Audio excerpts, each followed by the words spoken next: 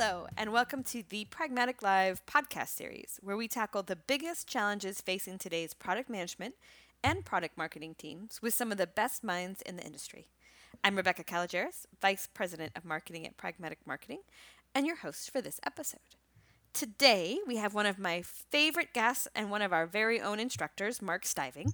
Now, some of you may have gotten the impression, maybe, that he is a pricing expert, and he is. He's a pricing expert. He's a pricing aficionado. He loves the topic. And so when it came to putting together this year's annual survey, I wanted to do a deep dive into pricing, and who better to partner with that than Mark Stiving.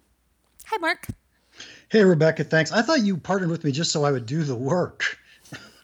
No. It's totally because you're super smart on the topic, Mark. Thank you. I appreciate that. A little bit of both, right? Yes. So you and I were talking about doing the annual survey. We usually get, this year we got 1,700 respondents from all over the world, and we really wanted to take a deeper look at how pricing was being done inside the enterprise and technology companies that we work with. So the first thing you did was put together a series of questions. How did you decide on this great topic what you would center on? Well, that was actually really hard to do. I had a big list of questions, and I was trying to figure out which ones to narrow it down to, how to structure the questions. And you never really know what you're going to get until after we do the survey. Of course, that's why we do the survey. In the end, I created two sets of questions. I really wanted to know, in general, how companies organize or behave. I guess behave is more important to me. How do they behave? Do they use value-based pricing or cost-plus pricing? But the biggest problem in my mind was I didn't know how people would answer that question. If I asked you simply, do you use cost-plus pricing or value-based pricing? The answer is probably yes, where you probably do a little bit of both, depending on the situation and where we are. And so we ended up taking a series of questions and we said, think about the last product you released. For that product, how did you set the price? And we asked the question that way. And now at least we have a specific point in time. It isn't, oh yeah, sometimes we do value-based pricing, or oh yeah, sometimes we do cost-plus pricing. We're trying to narrow it down to a single instance and say, in this instance, what happened. And I think we got some pretty good results because of that. And can we just level set for our listeners who maybe haven't had the pleasure yet of taking your course? When you say value-based pricing, in a nutshell, what do you mean? In my mind, I always mean charge what the customer is willing to pay. However, that's not possible in reality. So it's usually, how do we get closer to how much my customer is willing to pay? And to me, that means we're going to step back and do data or value conversations. We're going to have ways to measure willingness to pay from our marketplace. And we're going to use that as the justification for setting our prices, not our costs. Okay. So then when we dug in and asked people about what type of pricing they use, what did you find out? Was there any common denominators when people said that they used value-based pricing? Well, I got to say that my favorite thing when it comes to doing the analytics and how I did the analytics was I went through and I started to do crosstabs on what I thought were the most interesting variables to be able to predict. And the two variables that I loved, I thought were really good, were value-based pricing as one variable. And then the other one, we asked the question, are you a high growth company, a low growth company, a medium growth company? And I wanted to know, do high growth companies tend to use value-based pricing? And we got some of those answers too. We'll answer that in a little bit. Well, that's a tease there for you. Ooh. Yeah, exactly. But in the world of value-based pricing, if you use that as the dependent variable on our crosstabs for a second, now what we're going to do is we're going to go down and say, what is it that was significantly correlated with we used value-based pricing? And it turns out there were a lot of really fascinating things that seemed to make sense to me if I were thinking about a company. So first, okay, I have to break the rules. I mean, I have to tell my secret already. The first one on my list was high growth companies. Do you think in that case, though, how do you know whether it's cause or result? Is it high growth because we do value-based pricing, or because we're growing, we feel like we have the luxury to do value-based pricing? It turns out when we do a crosstab, all we see is the correlation. We don't see the causation between the two. I would love to be able to say companies that use value-based pricing use high growth, get high growth. Probably not the case, right? It's probably more that high growth companies have more of a tendency to use value-based pricing instead of cost plus pricing. And it wouldn't surprise me if the reason for that has to do with the second thing that's highly correlated with value-based pricing, and that is software. When we ask the question, what kind of products do you make? Hardware, software, a combination of the two, services. It turns out most companies that do value-based pricing are software companies. And I would argue most companies that are high growth companies today are probably software companies. And that makes a lot of sense when we try to understand why value-based pricing. Now the question becomes, though, why do software companies use value-based pricing so well? And the reason is they can't use cost plus pricing. Think about pricing a car. Cost plus pricing says we figure out all the cost of the parts and everything that goes into a car. That ended up costing, say, $10,000. We want a margin, so we charge $12,000, and that was a cost plus. Well, how much cost goes into building the next version of Microsoft Office? Not the development cost, but the shipping, right? Getting it to your computer. Or adding one more user to Salesforce. What's the cost to that? It's pretty much nothing. And what that means is they can't use cost plus pricing. They really have to start thinking in terms of value. So it wasn't necessarily that they're better or smarter. It's a necessity. Well, now that half our audience is turned off, but right. So you software people thought you were smarter, but right. No, it's I think, and I've said this many times before, in the world of pricing, software people have this advantage. Because of the fact they don't have costs, they have to find a different way to do pricing if they plan on making any money. And it almost forces them into this value-based pricing mindset, which is really nice. So within these companies that are doing value-based pricing, who's leading the charge? Oh, in terms of the people? Yeah, it seems like it's going to be the people who are doing the pricing are either product managers, product marketing managers, or a pricing team. And the opposite of this, so if you wanted to see companies that were doing cost plus or not value-based pricing, what was highly correlated with those was people that let finance or executives set pricing. And that makes all the sense in the world. If you're going to let finance set pricing, pretty much the only way they could set price is cost plus, because they don't understand the value in the marketplace. And when we go to value-based companies, who does understand the value in the marketplace? Well, it's going to be product managers and product marketing managers. It makes all the sense in the world that those are the people who are going to be setting the prices then. And when we say, you let finance do it, it's not that necessarily the people listening have those options or they would take it perhaps. But I also think that sometimes, finance may lead it, but we abdicate it fully and we don't provide the insights and knowledge that we could. So even if finance is going to set the final price, part of our role in the product team is to influence that price by providing the type of information that you're talking about value-based pricing. Rebecca, I don't know if I've ever disagreed with you on a podcast before. Oh, bring it. Can we make this the first time? Sure. I would much rather see it go the opposite way. I love finance being involved with pricing in the sense that they can tell us what the margin floor is that we need to make the investors happy. They can run reports. They can do tons of monitoring for us. There's so much they can do.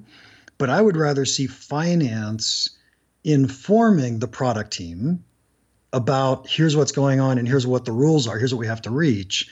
And let the product team then say, yeah, I got it. Now let me set price based on how much my market's willing to pay.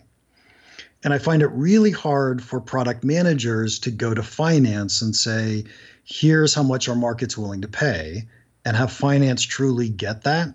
Not that finance people aren't smart, that's just not what they're focused on. They're focused on our internal numbers. What do we have to hit? So the good news is I actually don't think you disagree with me. Oh, nice. Nice. No, because I agree with you, that's ideal. But I do think there are situations, and certainly we hear it from our listeners sometimes, where we talk about the ideal state and they think in their current role, they don't have enough control over that. They can't yank it from finance. In their company today, finance owns pricing, and they don't have, let's say, the political clout to change that.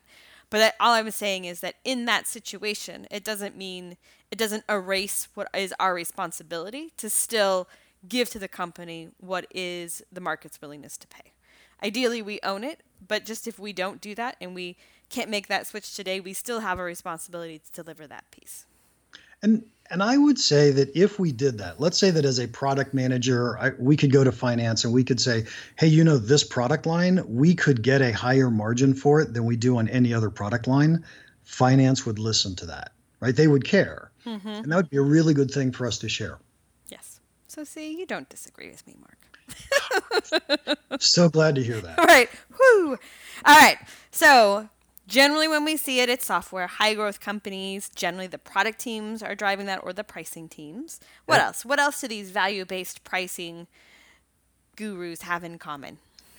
Well, one of the concepts we teach in our class has to do with compliments. And once we get somebody on our platform, do we sell them more things? And when we sell them more things, those should be at higher margins. One of the questions we asked is, do you offer add-ons at higher margins? And people who do that are also highly correlated with people who use value-based pricing. Now, again, there is no cause and effect, but what it does say is that these people that are thinking about value are suddenly thinking, oh, wait, I could also sell this to somebody and get a higher price, a higher margin, because I don't really have competition or there's less competition. They already like us. For whatever reason, we can get more for that. People are willing to pay more. That's ideal thinking. That's exactly what we want. Awesome. And I think one of the other things I know you found in the survey that didn't surprise me is that if you have value-based pricing, those organizations were more likely to revisit the list price at least once a year. Sure, right? Because markets change, perceptions change, competitors change, and we really have to revisit that list price. And I thought that was nice to see that they confessed to that or said, well, we're going to do that. And it's important. I mean, you have to proactively look for those changes. When your costs change, that's something very visible with inside the organization. But those market mood shifts can sometimes take a little bit more of an overt look. So I could see why those two are tied together. Yep. The other one that I found interesting is it's almost always premium companies, premium priced or at least mid-level price companies, but it's never discount price companies. Now, maybe never was an exaggeration, but not likely to be. And doesn't that suddenly make a lot of sense too? Because a discount price company is trying to price as low as they possibly can to win the business. And what's the floor of how low they can go? Their costs. A discount price company then is going to end up being more likely to use cost plus than they would trying to say, what's my market willing to pay? Did you happen to find any correlation between use of value-based pricing and discounts within the sales team?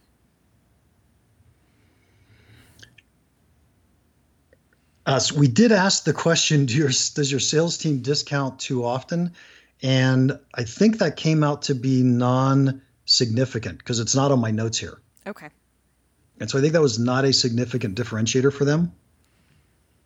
I guess that makes sense. I would be hopeful that by understanding the market and then the salespeople understanding what you based your pricing on, that could have an influence. But okay. Yep, that one didn't seem to have an impact. Okay, all right. So we talked about the discoveries about value-based pricing in the survey. What else? What else really stood out for you as a topic? If we go back to how did we set up the questions originally, one of the things that you and I sat and talked about was we said, well, what are we trying to predict? Right? What's the dependent variable that makes sense? And to me, the thing that made sense was let's talk about growth. How fast is the company growing? Is that something that pricing is really going to have an impact on? We asked the question about growth rate, and I was fascinated to see what were the answers for the types of companies or decisions or pricing decisions that those people made that were different than other types of companies. That does sound interesting. So can you give us some of these, or are you going to keep this a secret too? It's like, wait, tune in next week. No. What did we learn about high growth rate companies? What kind of attributes can we glean from there? We already talked about the fact that it was mostly software-based companies. We also found that revenue-wise, it was in the $11 to $50 million range when we asked people their revenue, how big the company was. And in a way, that kind of makes sense, although I was surprised not to see more smaller companies in there. It doesn't surprise me to not see really big companies because it's hard to be a big company and have a high growth rate. But it did surprise me that we didn't have more smaller companies in there. That's interesting. When you think of if you're small, doubling in size usually seems more attainable, but maybe they weren't as selective. Or maybe they don't consider themselves a high growth company when they answer the question, or... To be fair, and the percentage of our respondents overall that were in a smaller size company is significantly smaller portion. So. Okay. So it wasn't that. What else? It wasn't that. We did get the type of product, and they claimed to use value-based pricing. We already talked about that in the last one. The next one that we're going to talk about, I found fascinating. We asked the question, what gets in your way of setting prices? And in many companies, especially in big companies, we've put in a pricing system, we put in a set of processes, and now somebody wants to go change something, whether they want to change a price or we want to do price segmentation or we want to charge different prices in different regions or volume-based pricing. No matter what it is we want to do, the system doesn't let us do that. And what I found fascinating is these companies with a high growth rate, they answered, they don't see any of those limitations. The company doesn't say to them all the time, oh, no, we can't do that because the systems get in our way. I find that fascinating. I don't know if you relate to that at all. I might have been somewhere before where that, no. I mean, it is an issue, and it's one of the things you talk a lot about with pricing is different packaging and different testing things. And so if your system isn't as fluid or as flexible, it's hard to test things. And then if you don't get to test and you just have to commit, you almost get into paralysis because you're like, well, what we're doing is not broken. And since I can't test to figure out for sure what it is that drives it, I'm just going to keep it the same. Yeah. Right? And that's a hard place to be. And it's so hard to go test something if the system doesn't let you. Now we have to put a manual process in place that's going to break a whole bunch of other things. And, let's just not mess with that. Right? And then you think, does the manual part, does it sort of cloud the results and give us false positives or false negatives? And it's much harder to really use the pricing lever to its full advantage. Yes. So I was thrilled when I saw that those companies didn't see the limitations. That was, and I guess I would have predicted it had I thought about it, but I hadn't. Right. Awesome. What else? Was there anything else about these high growth companies? A couple more things that I found really interesting. They have a systematic process to monitor their competitors' pricing. Oh. I did this at a company that I was at before I joined Pragmatic, and we had put together a system where once a month we would go out and scrape prices off the websites of not our competitors, but of our distributors, because they also sold our competitors' products. And we could see all of the pricing that was going on. We got to see if our competitors were changing prices, what was happening in that whole space. It was fascinating and truly beneficial. These types of companies have put together some process to say, yep, we know what our competitors are doing. Now we can respond intelligently, and by the way, they can also predict what their competitors are doing. Okay, hold that thought. We'll be right back after this. Hello, Pragmatic Live listeners. Did you know that we have helped more than 8,000 companies worldwide with our proven methodology and framework? To put the Pragmatic Marketing Framework to work for your organization, visit pragmaticmarketing.com/buy. All right, let's get back to the podcast. And I think this one's important because I know, having been in your course, that you don't suggest that we price just based on what our competitors do. So they're not using it in that way. How is this competitive information being used to influence the price? How do you put that in perspective with the rest of the information for value-based pricing? In its simplest form, let's say that we have one of our products and one of our competitors' products. Our product is better than our competitors, of course. Of course. How much better is it? Well, let's say it's 20% better. Our competitor's charging $10. We get to charge $12 because our product is 20% better. But what happens if our competitor lowers their price to $8? If we don't know that, we're now charging 20, okay, I don't want to do the math. What is that? 40 out of 80, 50% more than our competitors do, even though our product is only 20% as good. We're suddenly not going to win very many deals. We need to be able to watch our competitors and see what they're doing. That gives us the opportunity to respond. Doesn't mean that we're matching them, but we have to price relative to them if our buyers are making decisions about our product relative to our competitors' products. So it could give you a signal either that you are high or low, right? If they raise their prices, but they haven't really increased the value that they bring relative to you, of course, then you have a chance to raise your own prices with very little risk. Absolutely. When we teach competitive issues in pricing, one of the things I like to emphasize is if your competitors raise their price, don't take that as an opportunity to steal their share. Raise your price. Mm-hmm. If you just take it as an opportunity to steal their share, they're probably just going to bring their price back down. They're signaling to you, we want to raise prices. Raise your price. I feel like the airlines have this particular. Do you think? Do you think they care close? I'm pretty sure they're in this closely monitored competitor pricing aspect. Not only do they see instantly when a competitor changes their price, but they also announce weeks, months in advance. Have you ever seen the announcements in the trade magazines that say something like, in December, Delta Airlines is going to raise their prices by 10% on this, this, and this? What they just said was, hey, all of our competitors, we want you to do the same thing. Because if you don't, we didn't really mean it. And this whole idea of watching what our competitors do, it gives us the ability to respond, and it gives us the ability to, if we're going to play competitive games, it gives us the ability to punish our competitors when they do something stupid. I like it. You get so emotional with your language when it comes to competitors. Punish them. Tell us how you really feel, Mark.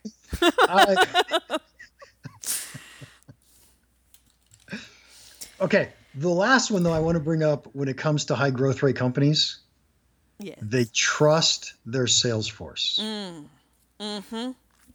I did ask the question, or we did ask the question, because I didn't ask any of them. We did ask the question, does your sales force offer discounts, too many discounts, not enough discounts, or are they discounting at just about the right level? The three bears question. Mm-hmm. Yes, the three bears question. And they thought that their sales force were doing the right thing. Nice. Which was very nice. Now, does that mean that good sales forces help companies grow fast? I'm going to go with yes. just to be clear, my answer is yes. Okay. But I also think, so there's not only there is the sales team understanding why we're priced a certain way, but it is a huge, if you have confidence in your sales team and what they're doing, then the feedback that they bring into that process is also very valuable. If you don't think they're paying attention, or if they're not as qualified as you think they should be, then when they give back pricing feedback, it's maybe more difficult to fold in. But when you really trust your sales team, the insights they can give on pricing feedback, particularly as it relates to various segments, I think can be really powerful. I agree 100%. That's awesome. Yes. That's awesome. Do we have enough time to whip through one more really fast? We sure do. Excellent. The other one that I found interesting was the fact that the price went up at release. We asked the question, if you had a price in a business plan and then you release the product, did you charge a higher price than your business plan, a lower price than your business plan, or the same price as was in your business plan? And I thought that was interesting just to see how well people could predict their prices for what was in the plan versus when we go release the product. And I thought this one was super fascinating too, because part of me was like, is that just a tax you put on your price when you release it because you're so exhausted from all the work that went in, right? Like you're just like, I don't know, but if I went through all that, it better be worth at least X. Or what along the way was it that informed them that there was actually room for them to increase? Yes. So some of the things that really drove this decision, or I should say were correlated with this. First off, we're hardware products, and that makes all the sense in the world to me, because we sit back and we put together a business plan and we say, here's what the cost of goods sold is going to be. We get through the design, we missed it, right? Ended up being higher. Costs ended up being higher because most hardware companies are doing cost plus pricing. What do they do to the price when they release it? They raise the price. So many things there that just caused me consternation because it was you who said them, right? You were like, their costs went up, so they increased price. And I was like, wait, no, that's not what Mark taught me. I am so glad that you caught that. But what I did say is, because they use cost plus pricing, hardware companies tend to use cost plus pricing. It is really hard for hardware companies to get away from cost plus. I wrote a blog about this. I don't think we've posted it quite yet, but it has to do with the way hardware companies do accounting and software companies do accounting. And I think that hardware companies would do themselves a huge service to do the bad accounting that software companies do. And they would end up being able to do value-based pricing and get much higher margins for their products. But ever since the beginning of hardware production, people have said, hey, we've got a price relative to our costs, and it's just in their mindset. It is stuck in their mind. If you want any evidence of this, go to any hardware company you know, and they've decided they're going to release a new software product. They actually put a price on the software product. We're trying to sell it, and the salespeople inevitably give it away because it has no value. In truth, it had no cost. And the hardware companies just think that way. And they've got to find a way to get out of that mentality. I do want to point out for the end of this podcast that we both like finance and accounting and hardware companies. I want to help them. None of them were harmed in the making of this podcast. Yeah. So what else? Okay, so hardware companies were more often those who had the price increase at the release. What else? What other factors? And that was also correlated with cost plus pricing. And so that makes sense because we're doing cost plus. It turned out premium priced companies had prices go up. And in my mind, here's what I'm picturing. I don't know if this is true or not, but I'm picturing the CEO of the company saying, you know what? We're about to release that, but I think we could get more for it. Let's raise the price. And I think that would be awesome if that were the justification for that. Is it just sort of brand equity? I think we can get away with it. It could be brand. It could just be he's got more value. I find it interesting that oftentimes people undervalue their products, their services. And it isn't clear to me why that happens. But sometimes the CEO can step up and say, hey, we're worth it. We're XYZ. Let's charge more. And you could certainly picture a CEO doing that, couldn't you? And to your point, it could just be a step back. It makes a ton of sense. With a better understanding and a better view and a little distance, who can go, nope, you're missing the big picture and what this will bring. Those were the ones that I found most fascinating in there. There were a couple others that were correlated, but they weren't that interesting to talk about. But they'd be really interesting to read in the survey. Okay, so the fact that they set the price before they did the design kind of makes sense. They also do systematic monitoring of competition. That may mean that competition raised their prices before we released, and so we're going to raise our prices. Or that the competition doesn't have this feature, And so we can more clearly see it as a differentiator. Okay, maybe. Maybe. Yeah. They revisit their price once a year or more. So, Mark, a lot of the things we talked about in the survey when we talked about value-based pricing and high growth rates and that the prices went up after releases in those areas, you were like, okay, that makes sense. If I'd thought about it ahead of time, this is what I would have been your hypothesis at least. Was there anything in the survey that just straight out surprised you? I have to say no, but the only reason is I didn't go in with a set of expectations of this is what I'm expecting to see. What I did was after I saw the results, I said, could I explain that result? And I didn't find anything that didn't make sense in terms of could we explain that or not explain that. I certainly wouldn't have predicted that high growth companies were 11 to $50 million in size. Right. And it did surprise me a little bit that we didn't have some small growth companies in there or that wasn't correlated. But you think about it and maybe we could explain that. All right, Mark. Well, thank you very much for joining us today. It was my pleasure as always. And for people who want to download the latest copy of the survey, they can go to pragmaticmarketing.com/survey. And if you have questions or if you want to dig in a little bit more about what the details of that survey show about pricing or about your specific industry, we are always happy to get those as well at experts@pragmaticmarketing.com.